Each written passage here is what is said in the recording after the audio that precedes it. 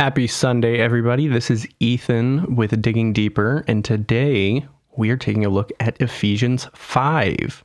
We've gone through Ephesians 1 through 4, and Ephesians 2, it was a two-part episode because of how much there was to get to, and actually that's what we're going to be doing with Ephesians 5. So there are two different sections that I've kind of broken it off into two parts, and this is part 1. So let's just dive right in.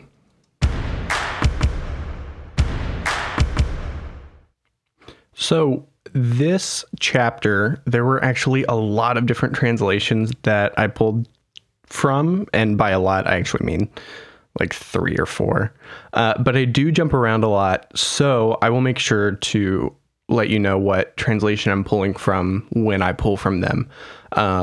If I don't specify, I'm using ESV like I have for all previous episodes, so just keep that in mind. So starting from the top, Ephesians 5, verse 1. Therefore, be imitators of God as beloved children. Now, we talked about this concept of children in the last episode in Ephesians 4, and I brought up the point that children are very much like sponges. We talked about it regarding Ephesians 4 verse 14, where it was talking about do not be like children being tossed to and fro by different doctrines and different people. And it's because children are like sponges, and that's why they can learn multiple languages from a very young age. Whereas, today I have a hard time just learning one new language. But what Paul does here is it's like a complete 180 with the metaphor of children. And he uses it to start off Ephesians 5. So he uses this child metaphor, therefore be imitators of God as beloved children. I guess technically that's a simile instead of a metaphor because he says as. But anyways, not to get into English and grammar. I really kind of dove into just this first verse because of this idea of being imitators. So I got on Google and I started reading research papers about how children imitate from a very young age. And something I learned is a very big way that children learn is by imitating adults. And then they retain that information that they learn from that imitation. So there was a really fascinating study done in London where they took a group of children. They were all within the age of, I believe, 4 and 5 years old, and they had these children watch a group of adults open a box. And now it didn't get into the specifics of how the box was opened, but basically the adults were instructed to take many unnecessary steps to open the box. And so I just imagine maybe they put it above their head and then, rotated it or whatever. But they did all these unnecessary steps. Then they had the children open the box. And these children that watched the adults open the box, they did all the same unnecessary steps and then opened the box. They then took a separate group of children, same age, but did not have them watch adults open the box. And believe it or not, the children actually opened the box without the unnecessary steps. And I just think that's so interesting because it sets this dynamic when we apply it to scripture that you can achieve things easily or more difficult. And it depends how you imitate your life and what you imitate your life in response to. So an example could be a relationship with someone. You could have a very successful relationship if you are imitating the relationship we have with Christ, which we get into that later in Ephesians 5. But if you imitate what maybe the worldly view says about how a relationship should be, then it's going to be much more difficult. It's like you're going to go through a lot of unnecessary steps. So really interesting. There's also another interesting aspect when it comes to this child imitation. According to developmental psychologist Moritz Daum from the University of Zurich, imitation not only teaches children instinctive behavior, so behaviors that eventually become natural, but it also teaches them a sense of belonging. So when they imitate, they're developing a sense of belonging. Now, when we apply this to the scripture, Paul tells us to be imitators of God. And in Ephesians 4, he tells us to not, in a sense, in contrast to this verse, be not imitators. Do not imitate the world.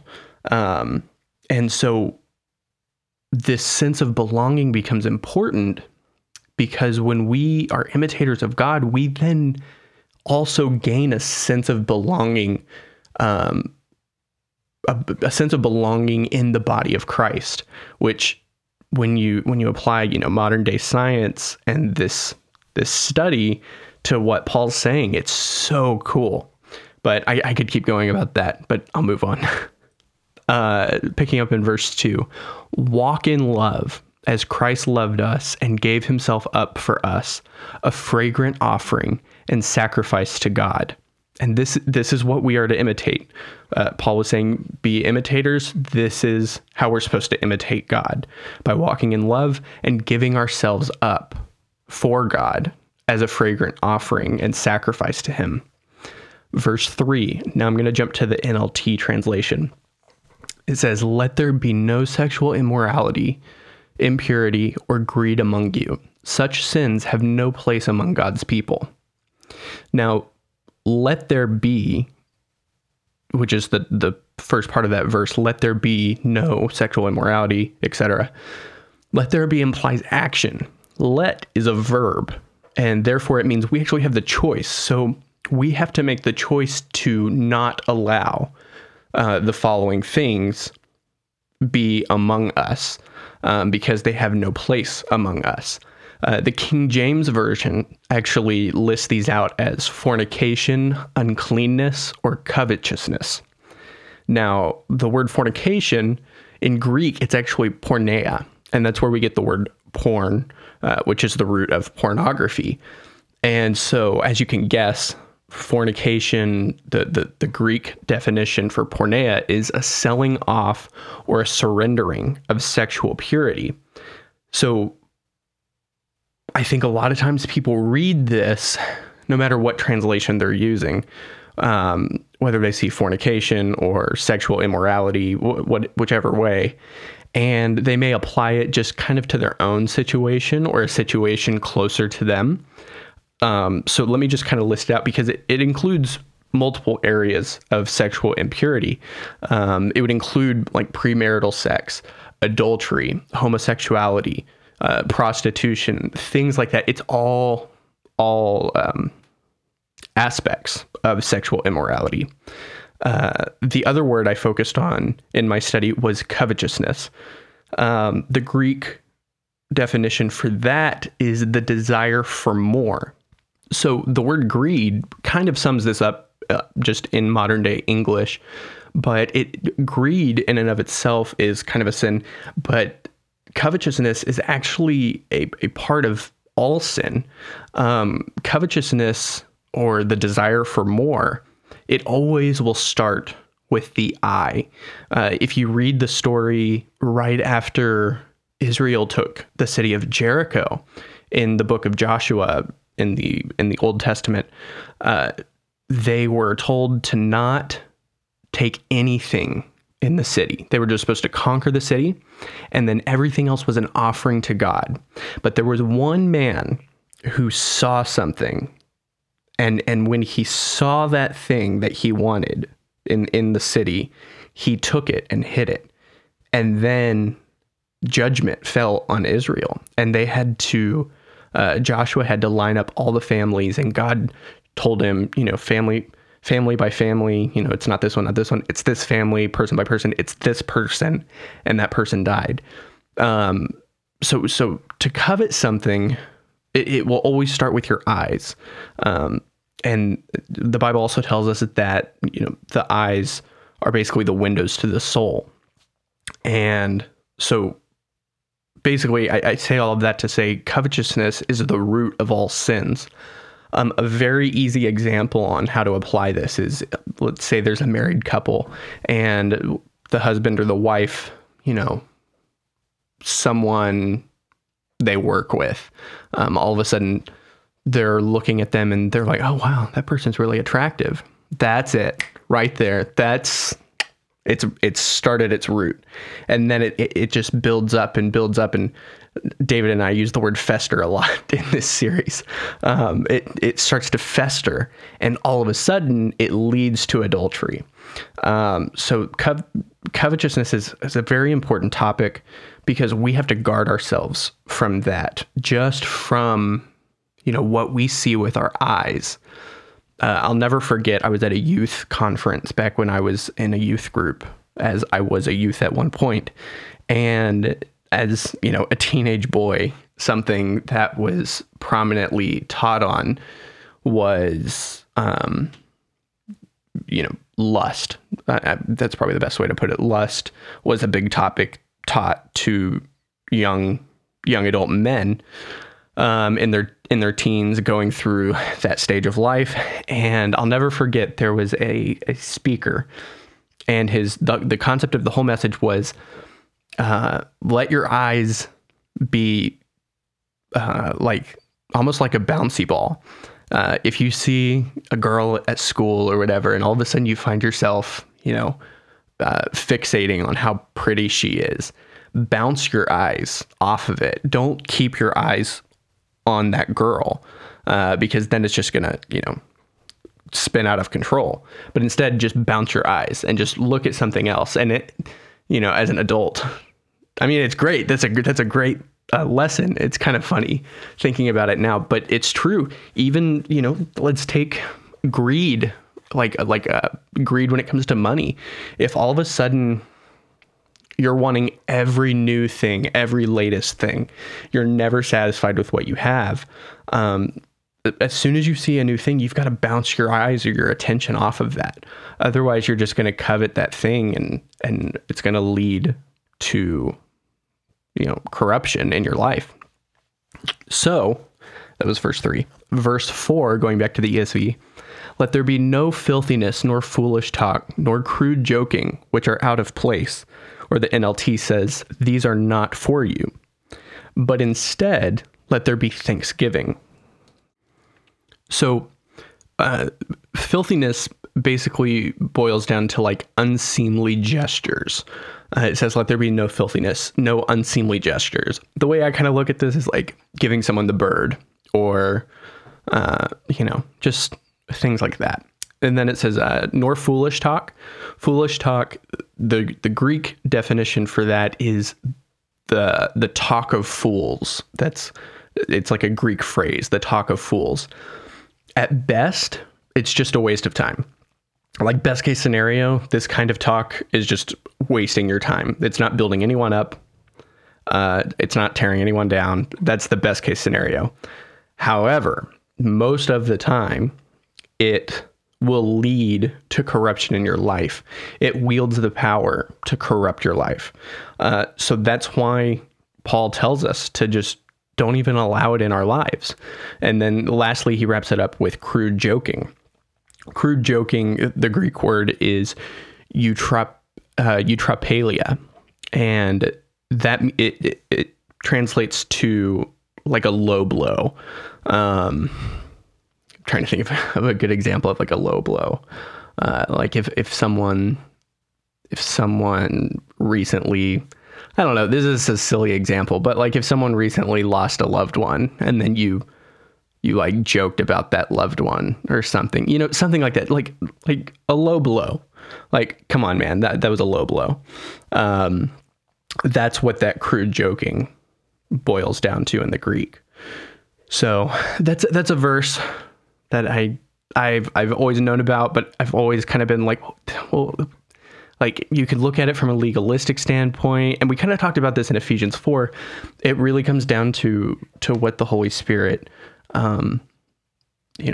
tells you or kind of puts a check in your heart about. So that's between you and the Holy Spirit. Moving on to verse 5, for you may be sure of this, that everyone who is sexually immoral or impure, or who is covetous, that is, an idolater, has no inheritance in the kingdom of God. Verse 6, the NLT, don't be fooled by those who try to excuse these sins, for the anger of God will fall on all who disobey him. So this is saying, which is something you can see in our world today. People will bend the word of God or get creative with the word of God to excuse sin. That's a big reason why I'm doing this podcast, because I see it all the time on Facebook, especially. People can easily find a verse to excuse or almost like defend their point of view.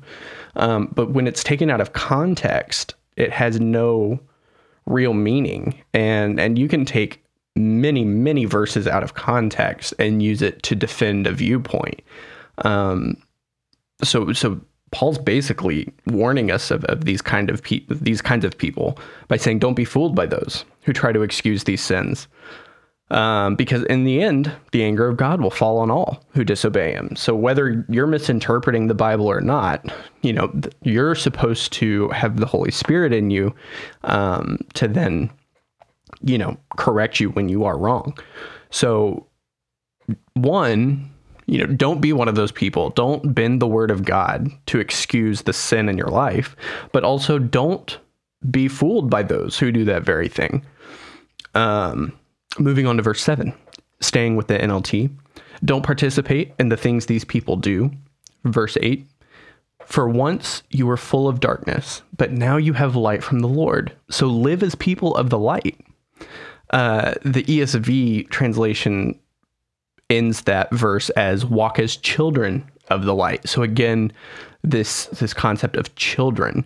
I was trying to think of a good way to kind of compare that correlation when Paul uses children according to the ESV translation. And it's almost kind of like, we all know the kid when you're on the playground as a kid and, my dad can beat your dad up. But really, when we walk as children of the light or children of God, it's like walking as a kid who knows that their dad can beat up anyone else's dad. And it's confidence, it's power, it's authority. Verse 9, still in the NLT, for this light within you produces only what is good and right and true. This basically is the fruit of the Spirit. He's talking about the fruit of the Spirit in verse 9. So for this light within you produces the fruit of the Spirit, which is good and right and true. Verse 10, now I'm switching over to the King James Version, proving what is acceptable to the Lord. So let me put those kind of back to back. For this light within you produces only what is good and right and true, proving what is acceptable to the Lord.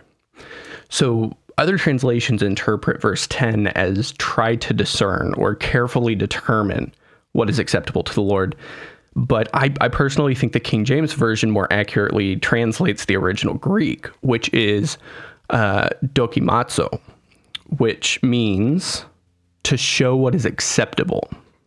So what he's saying here is that the light within you, or the Holy Spirit within you, produces the fruit of the Spirit, which is good, right, and true. And it proves or shows God and the world what is acceptable to God. The fruit of the Spirit is what shows what is good to God. In Matthew 7:17, Jesus tells us a good tree produces good fruit and a bad tree produces bad fruit. So the reason I like the King James on this verse is because where the other translations are saying try to discern or carefully determine, it kind of puts it within our own power, but it's not within our own power. When we are living right with God and we are walking with the Holy Spirit and we are doing as the Holy Spirit instructs us, the Holy Spirit is what's producing this fruit. It's not us. And that fruit shows what is acceptable. So walk with the Holy Spirit, and this fruit will be produced, which is good, right, and true. And it'll prove not only to yourself, not only to God, but also to the people around you, what is good and acceptable to God. Moving on to verse 11, now I'm going to go back to the ESV. Take no part in the unfruitful works of darkness, but instead expose them. So what is unfruitful? Unfruitful means, in the Greek, any thought, that's important. It's not just action. Any thought or action not born of faith. So this exposing that Paul's talking about, he says, take no part in the unfruitful works of darkness, but instead expose them. This exposing of unfruitful works is important to do in two ways. One, with ourselves, and the second way is with others. So let's start with ourselves. Being open and honest about your own sin is the only way to be fully healed. James 5:16 confirms this. James writes, confess your sins to each other and pray for each other so that you may be healed. So confess your sins to each other and pray for each other so that you may be healed. This shows us how confessing our sins to one another is so important. The Catholic Church, for example, it took this verse out of context. This is a good example of taking a verse out of context, maybe. I don't know. Maybe this isn't how they came up with their idea of a confessional, but, confessing your sins in like a confessional form where it's just to a priest, and then the priest is the one who takes it to God, that's like totally twisting and warping what the Bible's telling us. We're supposed to confess our sins to each other, to people that we're close with and trust, obviously, not just, walking down the street or whatever. But, for me, I have several close friends, and if I fall into sin in any way, shape, or form, or even just, fear, is a very simple sin that is something I have to deal with more consistently than other things. I talk to my friends about this so that they can pray with me about it so that I can be healed of that. So that's the first exposing. It's exposing it within ourselves. And this is something that I had a very hard time with, even 3 years ago, because I was living in sin, but I also wanted to look good to everyone, and especially because I was going to Bible school at the time, I really didn't want people to know, because I was in Bible school, and oh my gosh, how can you be living a corrupt lifestyle and be in Bible school? And so I hid that, and it ended up only hurting me more than had I just been honest with the people around me and gotten, free of that sin from the get-go, rather than just suppressing it and then it just exploding like, Coke with Mentos in it. So it's very important to expose the sin in your own life. Now, the other side of this is exposing sin within others. Now, there are different ways to do this depending on who the other person is. If it's someone close to you, then we must help them expose their sin when we see that sin in their life, and help them expose it themselves. Because if not, we're putting up with it or excusing them for excusing the sin that they're living in. However, there's a caveat with this. We must do this exposing in love. It's going to benefit no one at all if we do this, in a legalistic or rule type way, because that's birthed more so in hatred. But when we do this in love, it's successful. Galatians 6:1, Paul writes, dear brothers and sisters, if another believer is overcome by sin, You who are godly should gently and humbly help that person back onto the right path. So keywords there, gently and humbly help that person. So that's the big part of helping others expose their sin. A really good and simple example would be if my friend says something like, I'm worried I'm going to lose my job, right? That's a fear-based statement, and fear is not of God. Therefore it is sin. Rather than being like, why would you say something like that? Or, something like, super harsh. I would instead just be like, hey, there's no need to worry about it. No need to fear. The Bible tells us that we're supposed to walk by faith, not by sight. So no matter what's caused you to be worried about this, I just want to speak faith over the situation. And then I would do so. So that's kind of what that would look like. Hopefully that kind of helps.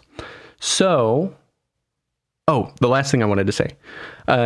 Paul says, take no part in the unfruitful works of darkness, but instead expose them. This word instead kind of helps us understand the verse even further, because the word instead shows us that if we're not exposing the sin, then we're taking part in them. But if you're aware that a close friend is living in sin or living in darkness, and we just expose it, we just excuse it and let them go on living that way, we're basically like helping them live that way, because we're not helping them not live that way. Hopefully that makes sense. But moving on.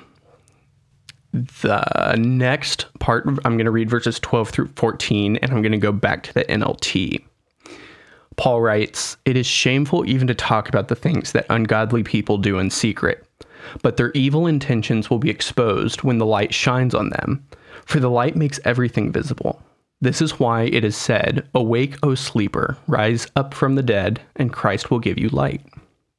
So Paul is saying that the sin done in secret by the ungodly people. Now, I'll say this.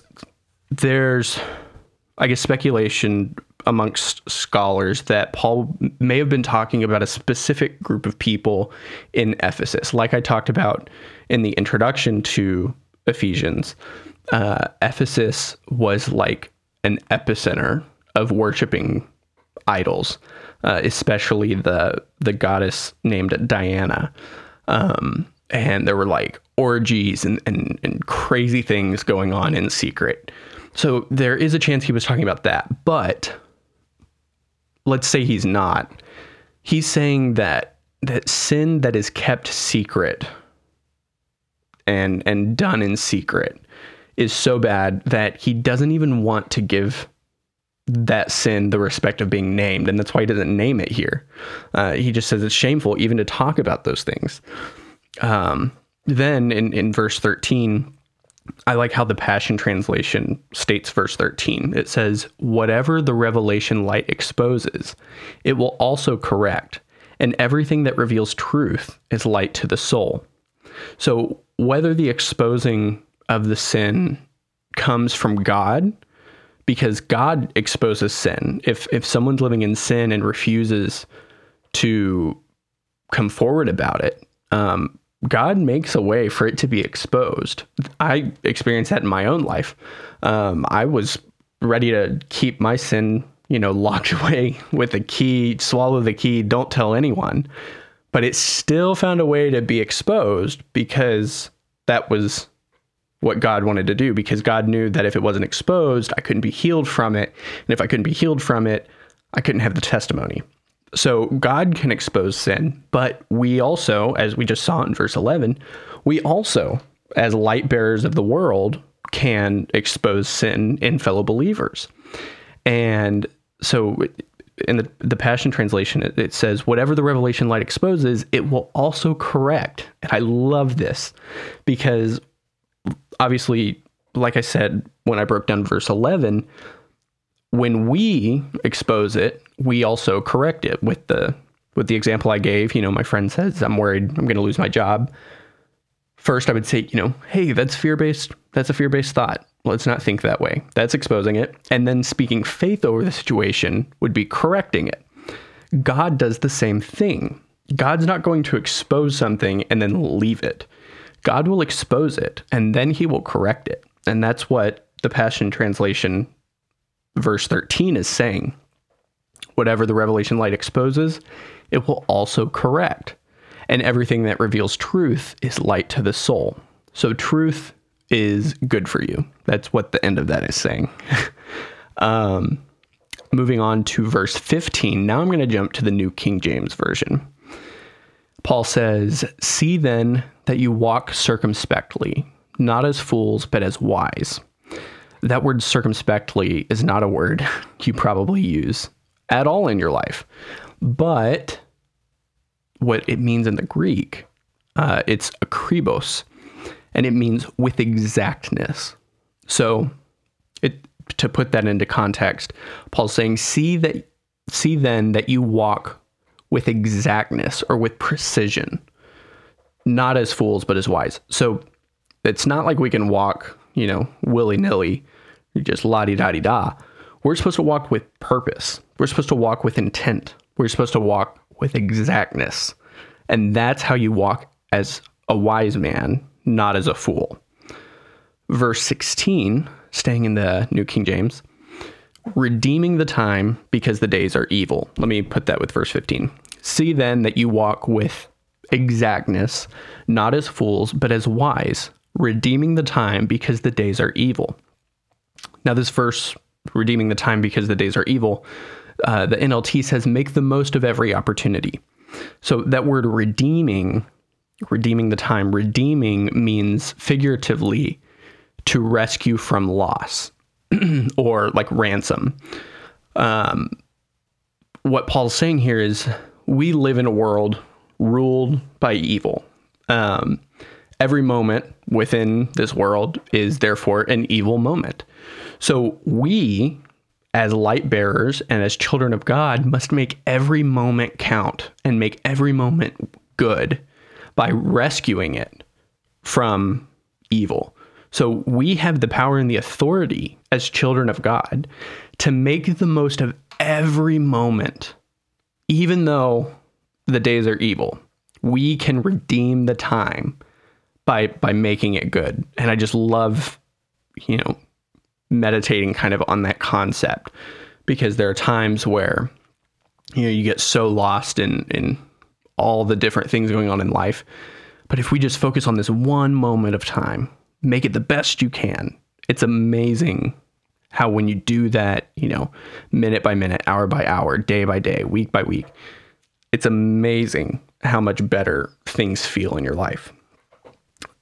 Verse 17, going back to the NLT, don't act thoughtlessly or short-sighted, but understand what the Lord wants you to do. So it becomes a depressing vision when you lose sight of the big picture.